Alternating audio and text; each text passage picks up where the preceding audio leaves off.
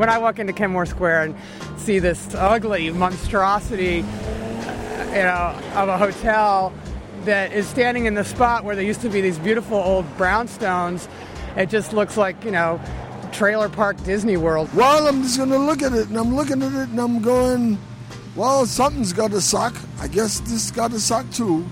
Kenmore was a place where everybody came, where everybody hung out.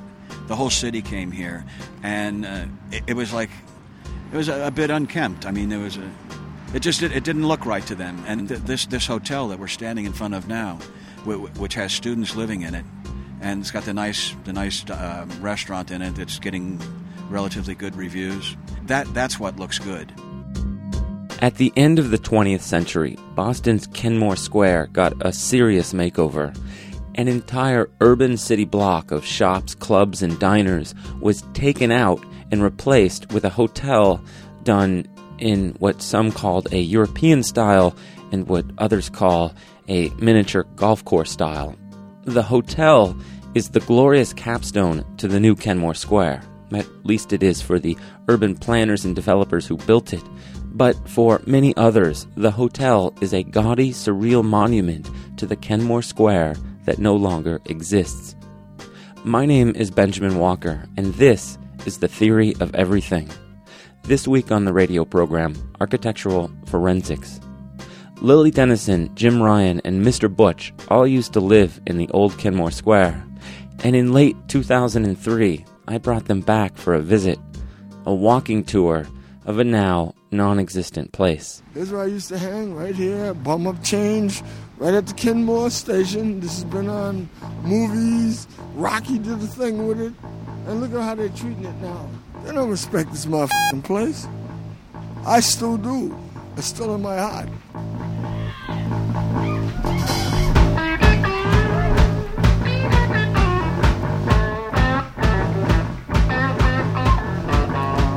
You know this song's about Boston. Boston rock and roll start right here. I arrived here at the very end of 1979. I was actually on my way to move to New York and came to visit an old friend who had just moved to Boston. And the first day we got here, we went to the Rat. Because I was a punk rocker, and I was like, oh, the Rat, we gotta go to the Rat.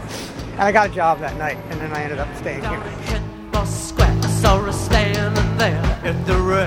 Getting the job at the Rat in those days was almost like, in my mind at least, was like landing the lead in a Broadway play or something. I was really excited, even though I didn't make any money there.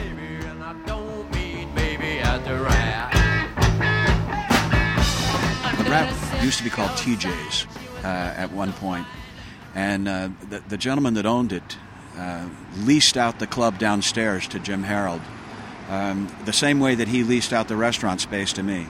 And Jim took full responsibility for booking the bands, paying everybody, and eventually he bought the liquor license. And the place became the Raskeller, and the Rat just became the club downstairs. And it came by the name, honestly. There certainly were enough rats. Do you want to see the Raskeller vicinity? I will show you. Come. I will show you, baby. The dumpster behind the Rat, sometimes you'd be walking in from the parking lot to go in the back door of the Rat, and there would be this vision of all the little hardcore kids with their shaved heads. They would jump up and down on the dumpster and get the rats all riled up and then just like kill them with their big boots. And it was totally like Clockwork Orange, bizarre, because the kids were too young to get into the club, and they would just hang out back and kill the rats in the dumpster. The Rat stories go on and on and on. The Rat was a place where everybody could hang out, and it was particularly a social club for a lot of South Boston people. I can't speak for anybody other than say that it was a social club, and whoever belonged, there were some Charlestown guys involved. A couple straight from the Charlestown School for Bank Robbery, right to working the Rat. A couple of them were in the employ of Whitey Bulger. There's no two ways about it. The bouncers at the Rat were notorious. They were, South Boston bred. Whitey Bulger was a regular fixture at the Rat. When I read the books about Whitey Bulger, I know a lot of the names in those books because a lot of them worked at the Rat. A lot of his guys were bouncers at the Rat. The door guys at the club were essentially the South Boston boxing team in every weight class. And, I mean, the smallest ones were the roughest of any of them. And everyone had a thing to prove. And the sad thing was that all these guys could take care of themselves, and they wore these gloves, these Zap gloves that had lead in the knuckles. And you could splay someone's features over their entire face with a well-placed blow. And it was totally unnecessary. I don't know how many times we got closed down for assault with a shod foot and various and sundry other. But the licensing board was always kind enough to allow us to do it on certain on slow days. So it was usually a Monday, Tuesday, Wednesday, and we would take the time to disinfect the basement or whatever. The bouncers they all had guns and stuff. At the end of the night, sometimes they would go down to the club and they would spread bread out all over the floor and then sit up on top of the bars and turn the lights off and be really quiet for like 5 minutes, and then they would turn the lights on and just start shooting their guns at the rats. There were lots of weapons around. Aside from the Zap gloves, most of the guys had pistols. And sometimes there was one guy in particular who used to like to wear a suit. And he would come in the back and he would open his vest up and he'd leave his .45 in the back in my storeroom because he didn't want it to drop out or anything like that. And there were bartenders who would come in and they would put their guns underneath the bar. It was just that simple. The colleges were here, and you had the college students, and you had the Beacon Hill Brahmin types. But by and large, Boston was kind of a tough city, One funny story.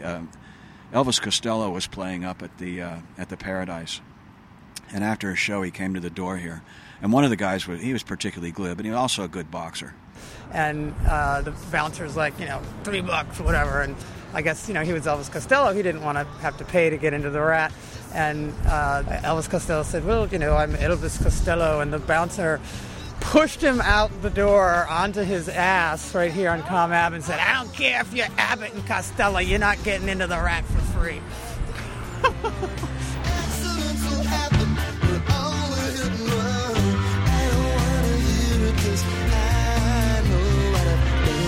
This was never here. This was never here.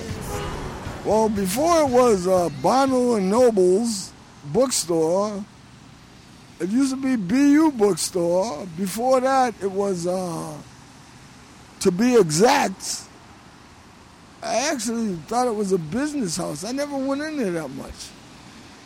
Over here, Bertoni's used to be, God damn, I can't remember that shop, Lee, but it was like a go-go club. I used to work there. It was called Narcissus. There it is.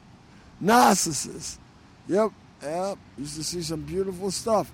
I seen fucking cops split his pants and his dick fell out. Oh, I was laughing my ass off. But now they changed it to BU something. I don't know what it is. The bookstore was definitely a big event in turning the square around. Across the street was the Kenmore Club, it was Katie's, it was Narcissus, and oftentimes I would lock the door at the end of the night, and I wouldn't let anybody out until that crowd disappeared, because there would often be a really bad mix. The punk kids were often posers, okay, and in a word, and meant no harm, and were just were looked like that, and the disco kids, I don't know, there was just there was a chip on the shoulder kind of thing. Back in those days, the rockers and the disco people didn't get along very well. So at 2 a.m, when the clubs would close, quite often, particularly on weekends, there used to be big rumbles in the median strip between the two venues. Disco sucks, punk rockers suck. And I always felt very fortunate to be able to stay inside of the Rat and not have to leave and get involved in that fracas. I did go across the street to the disco once when they had the mechanical bull, and I thought I'd take a ride on that, and I didn't fare well. I might be a hillbilly, but I'm not a bull rider. Well, here at the New England School of Photography, my dear friend Wayne, who used to be called Wayne Podwarney, who was sort of our photographer who chronicled a lot of the events. He used to work here. He ran all the, took care of all the photography equipment for the school, and he had keys to the place. And we had quite a few parties in the administrator's office in the New England School of Photography. It was great, He would have art openings. I remember one particular art opening. It was a baby photo show that everybody had to bring baby photos of themselves, and he served moonshine mixed with Nestle's Quick and Zweibeck toast, and the Gun Club were playing at the Rad, I think, and Jeffrey Lee Pierce was in the New England School of Photography's administrator's office throwing up. It's pretty cool. So we had a sort of there was at a certain point in the mid 80s, there was sort of a 3-point party going on here. So it was the Rat, New England School of Photography, and Storyville over there where the Buckminster Hotel is now. Well, it was a place where you could do absolute improvisational art. And bands would come from everywhere to do these arts in Kenmore Square. All through the early 80s, the Buckminster Hotel building was a band rehearsal building. So every single room in that hotel, there was a different band in there. And in the summertime, all the windows would be open and it would just be this cacophony of rock and roll coming out of that building. It was wild. It was great. Down at Kenmore Square, all the bands play there. But that's all over. That was our youth and our fun. Now we're getting ready to have our life done. And we ain't ashamed to say a thing. We try to do everything. Now, them days are done. They're over and through. Those days are done. What happened to Kenmore Square is not something unique to Boston. All across America, vibrant urban cultural meccas have been overtaken and destroyed by the forces of gentrification and condo development. But there is something particular, I think, about what happened to Kenmore Square. Different than, say, what happened to the Mission District in San Francisco or Wicker Park in Chicago. You see, when the Boston University-led developers installed their European-style hotel, they essentially rewrote history. Because that's really what architectural gentrification does. It creates false history. The real history of Kenmore Square begins in the 1890s, thanks to the landfill project that also created the public gardens and the Back Bay neighborhood. But what kept Kenmore Square from ever becoming a stale residential neighborhood like the Back Bay was the railroad lines that brought people through and to the square. This is why there were so many hotels at the turn of the century, for the square was a gateway to the city. In fact, it took its name from a popular trolley stop. By the 1920s, the square had an established ambiance of mixed use. There were not just hotels, but residences and businesses.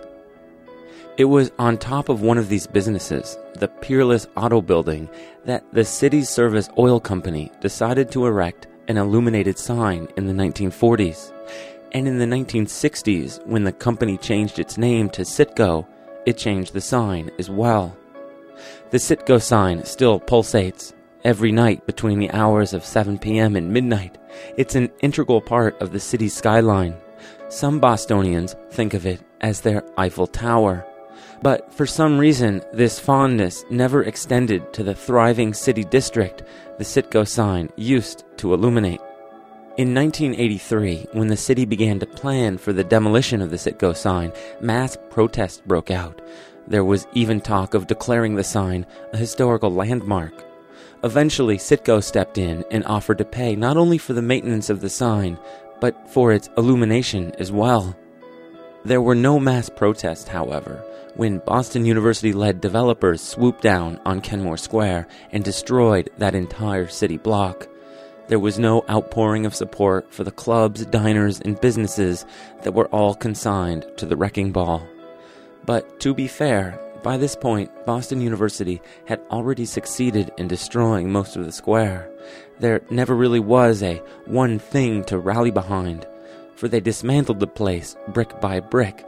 By the time anyone figured out the final solution for Kenmore Square, it was too late.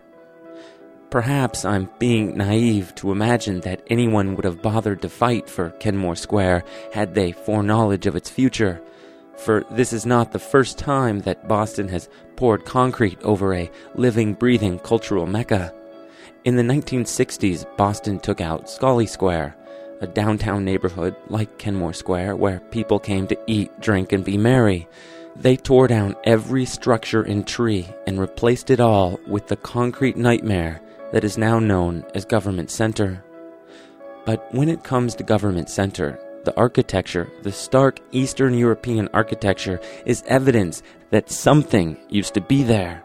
Government Center is so stark, so bleak, that one cannot help but recognize it, least unconsciously, an absent history.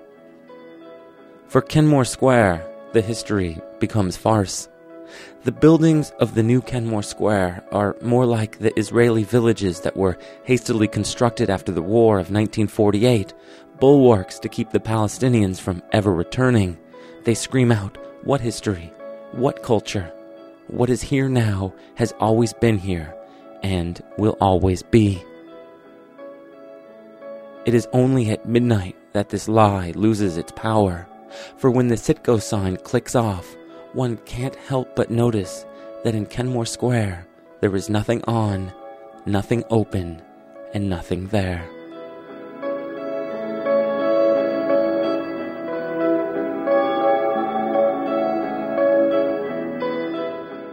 Let's go down and check out some more Kenmore Square. It looks to me like not even Butch is hanging around down here anymore. So, and he was just, Mr. Butch was like, he was the quintessence of Kenmore Square. I got here in 1977. Yes, I did. I'm telling you the truth. This is where I'm from. This is what I did in the old days. Not no more. Any more Subway, Captain Nemo's? Nope, ain't no more of that shit. What's this book, Commonwealth book shit? Yeah, I'm right here in Kenmore Square. I'm telling you the truth. I'm very aware. I have to come back down to Kenmore Square and make sure the people know I'm here. Oh, yes, I know for many years out here in Kenmore, many beers. I was blamed at one point for being the reason that there were homeless people in Kenmore Square because I fed them out of the back door of my restaurant. And I guess the Kenmore Association signaled me out at one particular meeting, saying that they couldn't get rid of the homeless people around here because that guy Ryan was feeding them out of the back door of the Rat. Ah, yes, we'll see if Tom's in here. All right, we'll see if Tom. Yeah, we'll see if Tom's in here. Here we go. Ah, yes, we're in the store 24. No mistakes, no mistakes. Excuse me, is Tom here? He is? All right, I'm going to go see him. Let's say Tom. Yeah, come on. These people in the store 24 in Kenmore Square have helped me out ever since I've been here. Now we're going to see Tom. All right, here we go. We're going to say Tom. All right. Hello, Tom. Tom. How are you doing today, sir? Give me a bump before I get like that bump. All right. As we're doing an interview with people that have helped me out in Kenmore Square, you are one of them. Oh, Butch, anytime. Our place is your place. We had to see Tom because I love Tom. Nothing bad. Everything's good. Had to see Tom. Yep, I come down to Kenmore Square. This is places that help me out in the cold and rain. They've helped me out ever since I've been a Negro, everything. These guys are good people, and I will never disrespect them. Never. This man is interviewing me. I never respect him. I used to hold I used to hold like shows, and admission for the shows, the Del Fuegos used to play, the Neats would play, and I had all my friends. And we would have, admission would be two cans of food, which I was given to Pine Street Inn, and we would end up getting like a truckload of food to send to Pine Street. And the music would be free, and I'd usually, put out a buffet so people could eat. And the odd thing was that, as I found out later, the people were going into Store 24 and stealing the canned goods to give to me. Yep, let me look at my square. I have to look at it. This is Kenmore Square. When Nixon deinstitutionalized a lot of people, not Nixon, Reagan, same thing. When they opened up a lot of the mental institutions and let people out, and a lot of those people roamed the streets around here, and it was unfortunate. Well, I'd wake up on the fire escape. I'd wake up there, and my head would start to wake. I'd come down in Kenmore Square, stand out in front of the liquor store, bumming up change. Yes, I have to deal with life because I'm poor. I'd get my change and money. I'd look them eye to eye. I'd tell them the truth, I need some money, and I would not cry. I'd see people go by. Some of them would even give me a name. Most of them would say, Mr. Butch, there's no one else to blame. This was a good place to hang. Oh, yeah, this is a good place to hang. Hang over in the wall, smoke joints right there. Oh, yeah, I did all kinds of shit out here. It was a scene, writers from the Globe, from the Herald, from the Phoenix, TV people, certainly lots of radio people, especially from the college stations. All the bands hung out, and everybody's friends came, and it was just a good mix. It was just a feel-good kind of time. Now, why are we going to talk about the old days?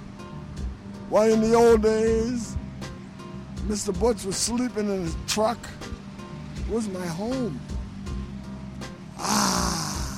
Nice truck. And the old day, in fact, right up here, up the street, right across over there, see, they didn't have parking meters. I'll show you. Yeah, I'll show you. They didn't have parking meters at that time. And it was all blank spaces, all up and down here. I used to sleep here every day and night. Our ambulance crews park here every day. So I wasn't going to die. Oh, yeah, I felt pretty good. And I come out here, and then there was a guy that used to drive his truck into the parking meters. Oh, yeah, really? No shit. Right out here. Used to watch it. And a girl screwed a guy right in that very spot. Then her boyfriend joined in. I said, oh, man. I seen it. Oh, yeah, this is Kenmore Square. The one thing I think is missing in this neighborhood right now is the cultural diversity that was around. And by cultural, I mean like pop culture. And I don't mean antiseptic stuff like maybe that there's going to be a Gap or a Banana Republic. I mean that there were people here who had style, who were actually like on the cutting edge of just what they wore and how they talked and how they acted and the music that they made. And I don't see that, and that's unfortunate because culture dying is not a good thing for society. What makes a city a great place for artists and musicians and radicals or whatever, bohemians to live there is access to culture and cheap rent. When I moved here, Boston, it was cheap to live here. It kind of had a lot of the good qualities of a big northeast city. There's a lot going on here, but it was much less expensive to live here than in New York. Now I'm finding people are moving to New York because they can get cheaper apartments in Brooklyn than they can in Somerville. It's ridiculous. It ain't going to be the same. It is never going to be the same. There is no life in Kenmore Square right now. I mean, it's early Sunday morning, and there seems to be no after effect of anything having happened the night before. And it's early in the morning, where on a Sunday morning at this time, 10, 15 years ago, the streets would still be littered. There might be people still straggling around from having gone to a party up the way. people. I'd be inside working, and there'd be people coming to the door to see if I could let them in to cure a hangover or whatnot. And I don't see any evidence of anything like that now. Not at all. I rarely even come over to Boston anymore. I mean, I didn't even set foot in Kenmore Square for years when they started building this hotel, because, like, why? What? There's nothing here. Why would you come to Kenmore Square? So, you take away personality and out of a place, and there's no longer any personality. If everything it's a chain store and a ugly hotel, there's no vitality there. This has totally lost its personality. Kenmore just reflects what's happening in the city at large. Real estate is too valuable, and you can't let somebody sit on something like that. And it's happening everywhere. Any large city's the same way. I don't think this is anything. Again, it's not anything malevolent. It's just the normal course of doing business in America. I think that the Kenmore story is also a story of Boston. I think Boston as a city is so conservative, and it's just students and yuppies, whatever, young professionals that dress up and pretend like it's Sex and the City or something. All the places that are successful in Boston cater to that, and to me that's what Boston is now. It's just it's young professionals that pay too much for apartments and pretend like it's New York, and there's no character to it. It's all, all comes off of television. Well, as much as you can analyze, you can analyze. I'll tell you our eyes. You see, Boston's going to be the way it is. And we're all at the mercy of time, worry, waste, wear, change, unexpected events. Everyone is. I'm working up on the North Shore, and I go into these homes and these McMansions and whatnot to work on people's homes. And I'll see a degree on the wall, a recent degree, and I'll go, "Oh, you went to BU?" "Yeah." I said, "Well, I worked at the Rat for years." "No way." And one guy's wife says, "Oh, the Rack? I know where that is." And the guy goes, "Oh, no, the Rat. It's way different. You wouldn't have liked it." There were plenty of BU students here, and I mean, that guy isn't the first one that I've run into up there. Oh, you want to know why I don't live in Kenmore Square anymore? I will tell you the truth, and this is no lie. Those Boston University police officers really screwed up my life for sure. They have arrested me so many times. They've arrested me in ways you would not know. They did not want me to make friends with the students. Even though the students have to eat their sloppy food. I know exactly what I'm saying, and I am a very clean and sincere dude. I got out of jail. Nothing was the same. A friend came up to me, he said, "Butch, there's no one left to blame. The building burnt down, it's gone, it's through. Kenmore is left like you, and now you will stay that way. Now you will stay that way. Now you will stay that way."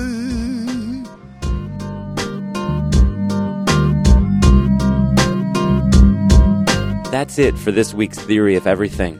I'd like to thank Lily Dennison, Jim Ryan, and Mr. Butch for the guided tour of the old Kenmore Square.